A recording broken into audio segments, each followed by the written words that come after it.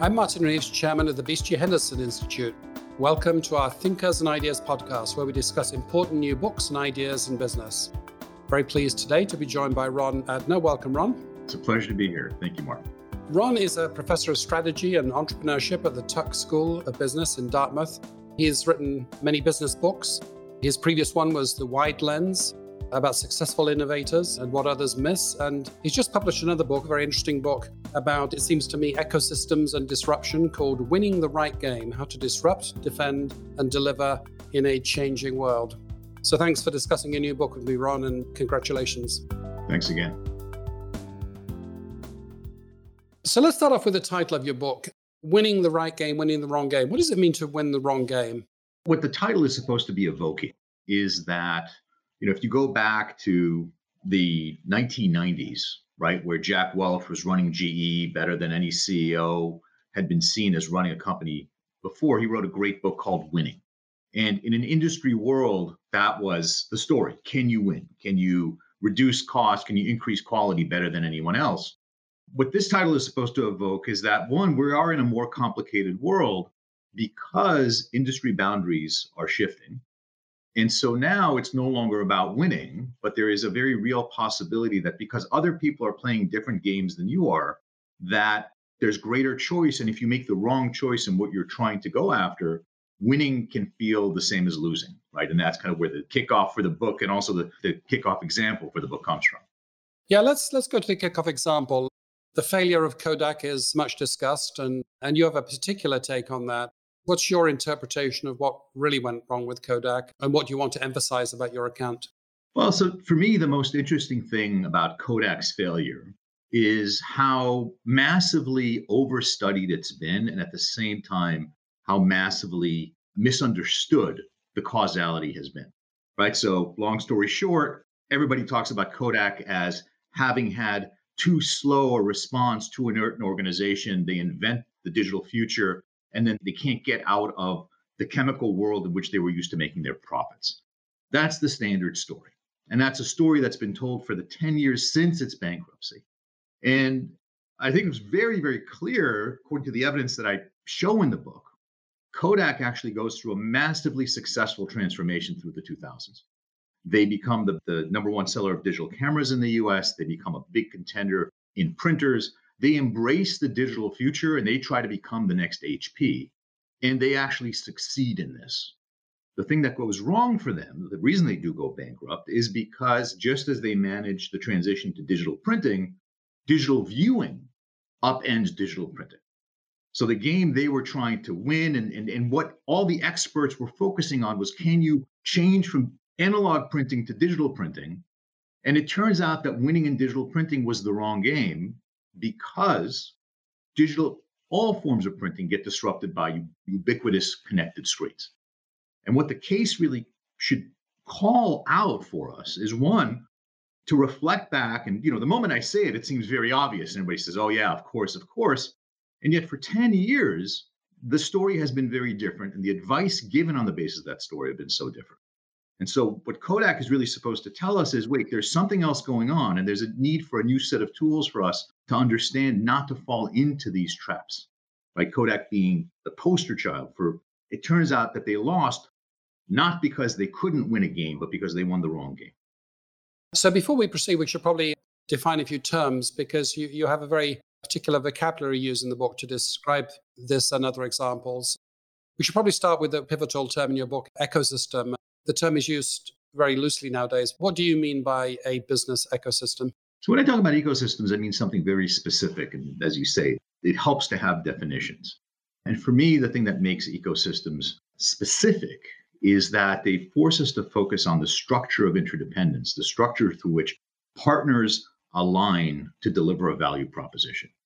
And so suddenly we can begin to think about not just interdependence, because if you think about an industry, there's a huge amount of interdependence in supply chains. But it's when that interdependence is moving into a new structure in support of a new value proposition that we start moving into this world where ecosystem thinking becomes relevant.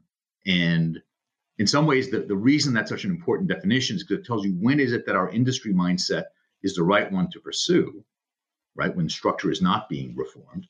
And when is it that that old mindset is going to lead to blind spots? And that's when we need to put on this ecosystem mindset. A lot of the words that you use in the book contain the word value, value proposition, value elements, value architecture, value inversion, as opposed to a more traditional mantra that talks about industry share and scale and capabilities and so on. Could you tell us about your focus on those value words as a way of understanding what's going on in these situations? Yeah, I think it's a great question. So for me, when I think about ecosystems, the ecosystem is anchored because the ecosystem is the structure of activities to deliver something. It's that value proposition in which things get anchored.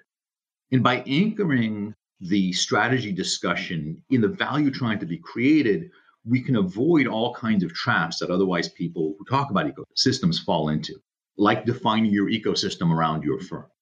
Right? So anybody who talks about an Apple ecosystem or a Google ecosystem is risking falling into what I call the ecosystem trap, right? Thinking that they're central in all these activities rather than focusing on a value proposition where their role in the structure of the ecosystem to deliver it can be quite different, even if it's them and even the same technology. So let me check that I've understood. I mean, it seems to me that if you have an industry and a product-centric view of the world, you think more about how to play the game rather than which game to play. And in entertaining those new choices about which game, you're saying your guide is to look externally and to think about the value delivered to customers and use that as a guide as to what the game should be. Would that be a good interpretation? That's fair. I mean, essentially, at the heart of it is, to the point of talking about industries, it means that there's general understanding and convergence about what it is that you're trying to deliver. Right? The value proposition essentially can be almost taken for granted. Okay, we're making cars. And what we focus on is how we compete in the car industry. Oh, who's got the right supply chain? Are you GM? Are you Toyota? What's your activity set? In this moment in time, we're transitioning to a point where it's clear that just talking about the car industry is problematic, right? The mobility value proposition itself is being redefined. Suddenly there's notions of electrification, of automation, self-driving cars, who's going to be providing the charging networks for doing all this stuff, who's going to be the brains of the automobile. And in this case, what's happening is we're redefining the value proposition that is going to be delivered to the customer. And inevitably, what that means is that the relationships among parties change. And that's when we're forced into this ecosystem mindset. So I'm wondering about where planning fits into this, because strategy traditionally was a synonym for planning in many cases. And, one can imagine if one has a fairly stable definition of an industry and a fairly stable architecture, that's relatively plannable. I was wondering, thinking about your Kodak example, and I thought it was very, very cogent, but I was wondering, how reasonable would it be to assume that we can anticipate that sort of disruption in advance? Because we have a lot of unpredictable things going on, right? We have many possible value games we could be playing. We could have many possible moves by competitors. We can have different constellations of collaborators. So do you relate the Kodak example in the spirit of that's something we can anticipate and plan? Or is it more of an adaptive philosophy you're suggesting? That's a great question. And I very strongly believe that this is available for thinking through. This is strategic. If anything, it's more important to be strategic in these contexts than in industry contexts where things are more stable.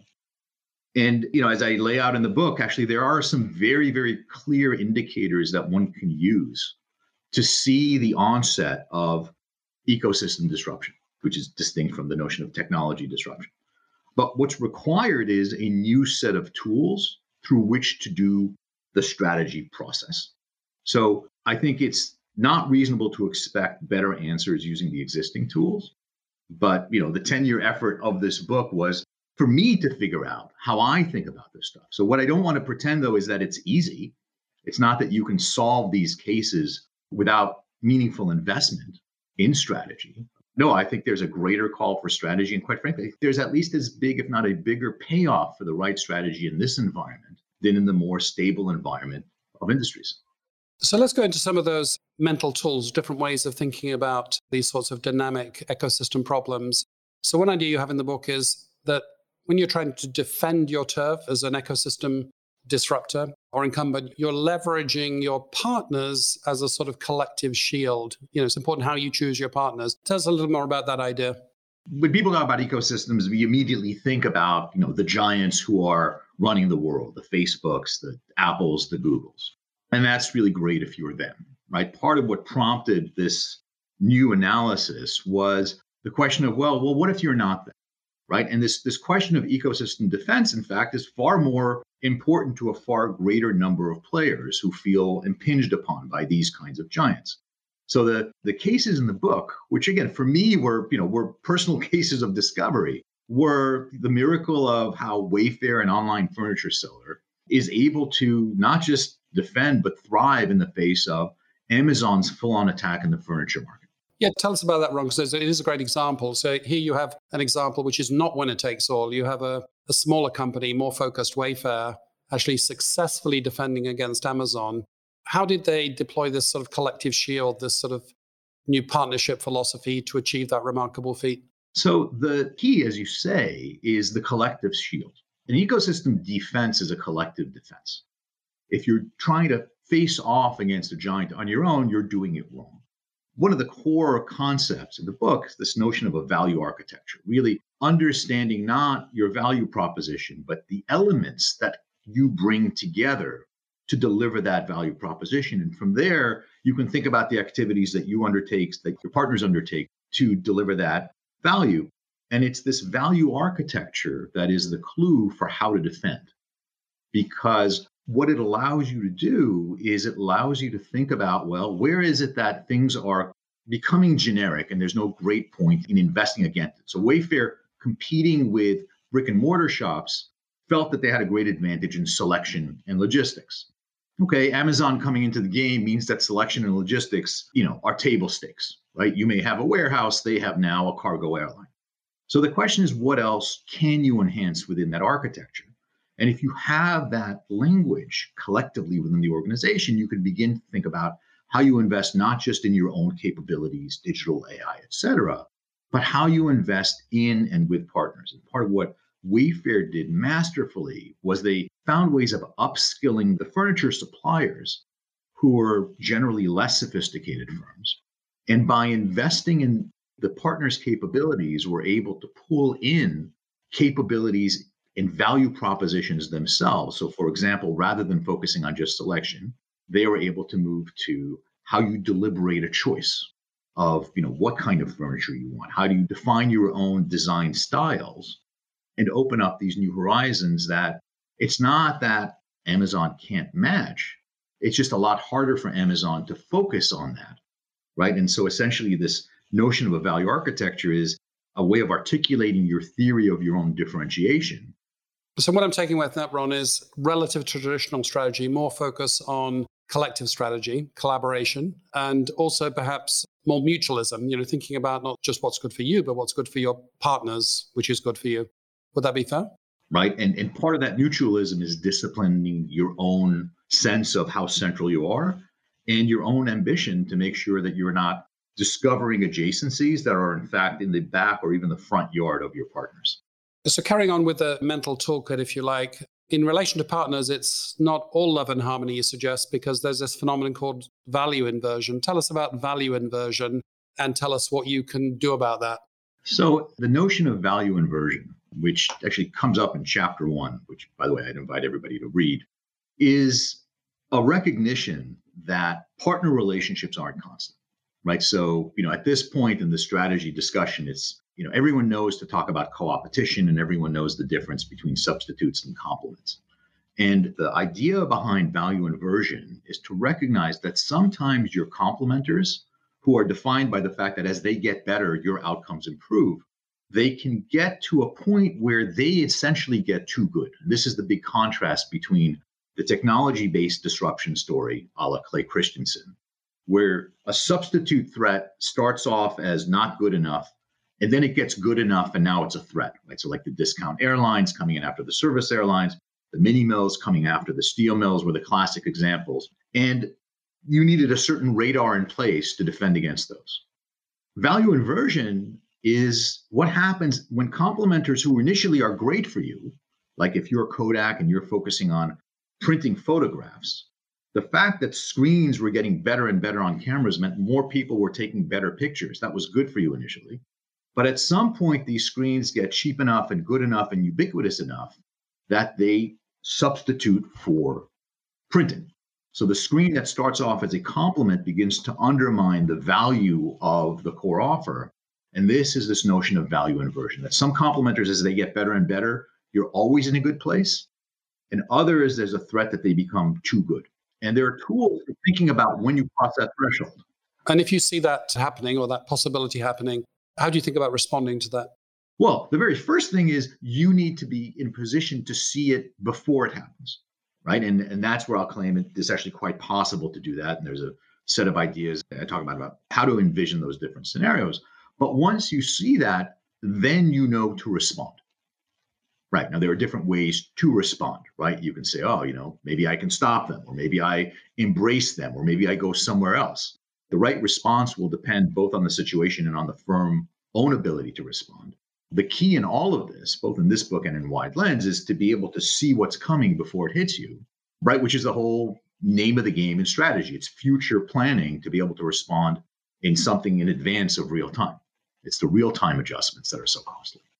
Another interesting aspect of your mental toolkit, it seems to me, is the things you have to say about timing.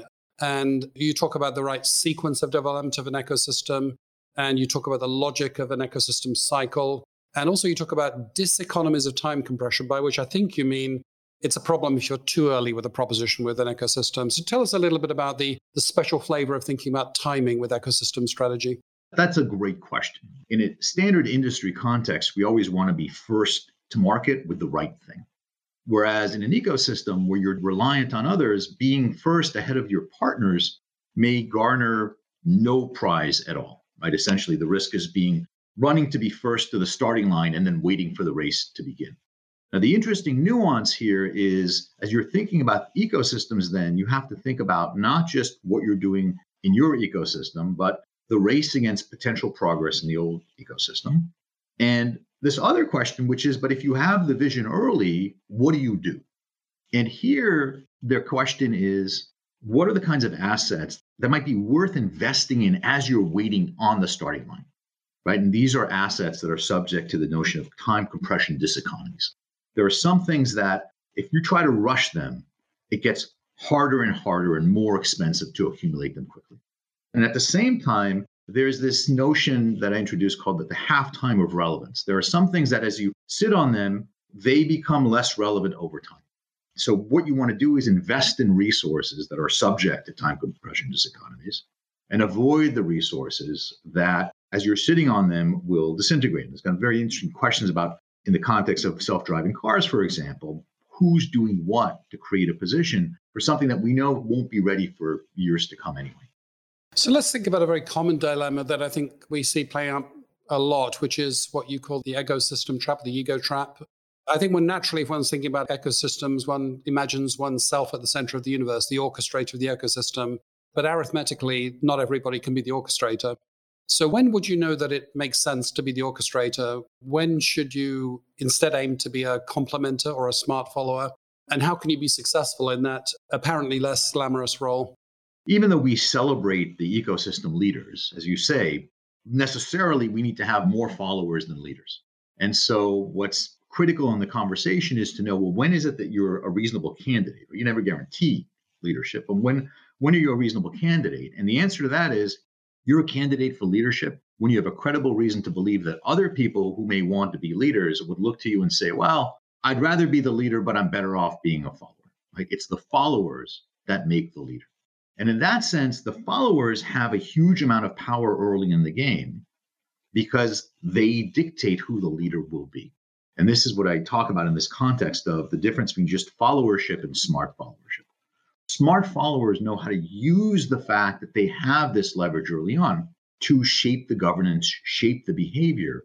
And even though in general, the leaders get the bigger prize, they also tend to make the bigger investment. So a smart follower will maybe make less, but they can invest a lot less. And so the return on investment for a smart followership can be incredibly attractive. What attributes typically confer on you the right to be a leader candidate? Is it the strength of the brand or digital skills? Or what sort of things in today's world typically confer that advantage? It's interesting because I don't think there's a generic list for this, which is why you can see incumbents do this successfully and incumbents fail massively. The example that I talk about at the start of this fifth chapter is how Apple, despite being a tremendous leader for the value proposition of devices that let you access data, right? That's why it's important to define an ecosystem around a value proposition. Apple has been far less successful in leading in healthcare, in payments, in education, in video. I mean, it's a very long list of ecosystems where, even though it's Apple and even though it's the same core technology, they have been unsuccessful ecosystem leaders. And the same thing is true of startups. We have many examples of startups that have succeeded, many examples of startups that have failed. So the litmus test questions required really are about how do you foster followership? What assets do you have to bring to the game? What strategy do you have? And so I would say in that regard, strategy in ecosystems is a more sophisticated strategy than, not to belittle how hard it is to be successful in industries, but this is taking us to a new level of the strategy game. At the very end of your book, you touch on looking at social problems or nonprofit ecosystems. I don't think ecosystems are spread as much to that space yet, but you seem to see potential there. Is this new architecture that we have of the multi-company or the multi-entity ecosystem, you think it's applicable to some of our major common problems and in the public sector? Yeah, no, I think whether the language and the theory has gone there or not, that's where they are living. In this moment in time where we're dealing with COVID, COVID is an ecosystem disruption, right? A standard healthcare disruption is handled by the healthcare system. It's a virus. You're supposed to fix it at a hospital. This is a disruption that has gone across the boxes of healthcare, security, international relations, trade, etc. Responding to it requires a similar kind of ecosystem strategy, right? We can't fix it out of the single box. And if you think about the big issues facing us, whether it's, environment used to be about smoke coming out of smokestack. Today, it's cities underwater and California on fire. The kinds of strategies required for solving these kinds of disruptions are the same, whether it's the for-profit, the nonprofit, the government sector. They have to go across the boxes. And again, effectiveness in those strategies requires, I think, the kinds of tools that are introduced in this body of work. So I'm putting myself in the position of a CEO of a traditional industry, one that still believes in industries and products, looking to make a switch to this new way of thinking. And I got a couple of questions relating to that. So one of them is, relative to a traditional strategic planning process, what are the organizing structures and processes to think in this way? Can you basically run this thinking through a traditional planning process, or do you also require a different construct internally? No, I think it's critical to have a different construct internally. And it's funny, I think there are very few CEOs today that are comfortable saying we're a product company, right? Everyone is trying to move from products to solutions because they know how tenuous a product position is. And so we're already seeing lots of traditional companies pushing in this direction with greater or lesser effectiveness, right? There's a case in the book about ASSA ABLOY that I actually put in specifically. So this is an incredible story. 100-plus-year-old manufacturer of locks and keys, pure mechanics, bending metal, grinding gears, that's transformed itself as first a company owned under private equity and then in the public markets, into a digital player that's a guardian of identity.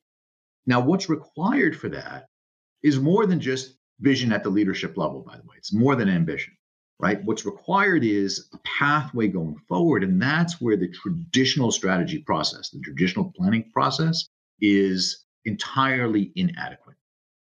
So I think that's a great example, Ron. But if I want to exhibit those behaviors, the ones you talked about for ASSA ABLOY, how do I need to stretch my traditional strategy process? How do I need to articulate the strategizing process differently? I think there are a couple of different elements that are critical. One is that within your process, you need to be really clear about where it is that you're looking at initiatives that require this ecosystem thinking and where not. And where you do, which is largely where you're trying to develop a new value proposition, you need to incorporate into your internal metrics and internal requirements an approach to partners. You need to embrace the fact that the timing of success will look different. What happens in a lot of large companies is there's no shortfall of support for these type of ideas. There's no lack of a number of ideas. What there is a shortfall of is commitment. Because according to the traditional metrics, when things take too long, well, then we lose confidence in that and we move on to the next thing. So one of the big things that we need to do is actually move away from this notion of, oh, innovation is exploration. Let's make a lot of bets and see what works out. To work in this kind of environment, which requires a longer horizon, which requires more collaboration. Leadership means that you stand while things are coming together. You need more commitment. And that requires a number of different things. It requires real belief in a strategy.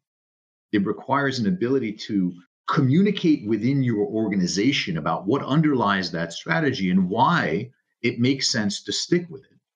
And in some ways, I think that's the kind of, for me, the most important use of this book is it's not just to come up with better strategy using these analytic tools, but it's to use these tools as a language of communicating strategy within the organization, because that's the only way in which you can garner commitment both at the top but throughout the organization, that people know what we're working towards. And that's the key to success. You're a professor of strategy, you've written a strategy book, but it seems to me that you're talking about more than strategy as traditionally defined. You're talking about a different way of thinking, a different way of acting, a different way of organizing, a different way of seeing the world. So it's more like an enterprise strategizing system or enterprise operating system than it is the intellectual discipline of developing a plan. Would that be fair? Yes, no, that's 100% correct. And it's interesting if you think about the supply chain revolution, which required all kinds of new processes within organizations to deal with external suppliers in a new way. That's a baby version of what we're talking about. So supply chains brought to mind how we deal with external partners, but what you didn't have to worry about was what the structure was. We always knew who was buying and who was selling. We always knew what the final product was going to look like. It was just a different way of slicing and dicing. Within ecosystems, we have that, yes, but now we have all this other stuff, the change in the value proposition, the change in the configuration, the notion of roles of leader and follower. And that requires not just change at the strategy level, but as you correctly say, it's the way you run your organization. It's an operating system story. So that's a fairly daunting change agenda, multidimensional. And my final question is putting oneself in the position of a leader in a traditional enterprise, knowing where to start on that agenda. So if you, supposing the leadership said, yes, we need to be prepared for these sorts of disruptions and we're going to cultivate a different way of thinking and organizing and thinking about partners and strategy. How do you think about that as a program? What are the first things that you do? What are the linchpins that you need to put in place in your corporate architecture? Well, you start with actually understanding what your value architecture is. And from there, you can think about what's changing in the environment, which is where are the pressures according to this new perspective of understanding the threats of value inversion. And in parallel, you look at what your menu of internal options look like and begin to prioritize them according to how they fit into this changing environment. From there, the question becomes, how do you move towards not just imagining what that future looks like, but how do you build towards it, right? What is your strategy for ecosystem construction, right? In the language of winning the right game, it's how do you think about your minimum viable ecosystem? How do you think about stage expansion? And the great advantage that large companies have over startups is ecosystems are a partnership game. They're a relationship game, and established companies have relationships that startups don't. Established companies should be favored in this game if they can get out of their own way. If they can get their strategy process to embrace the new requirements, they are actually massively advantaged. And by the way, if you look at the big giants today, Apple, Facebook, Amazon, et cetera, these are not new companies. And every time they succeed in new ecosystems, it's because they're bringing over relationships that they have.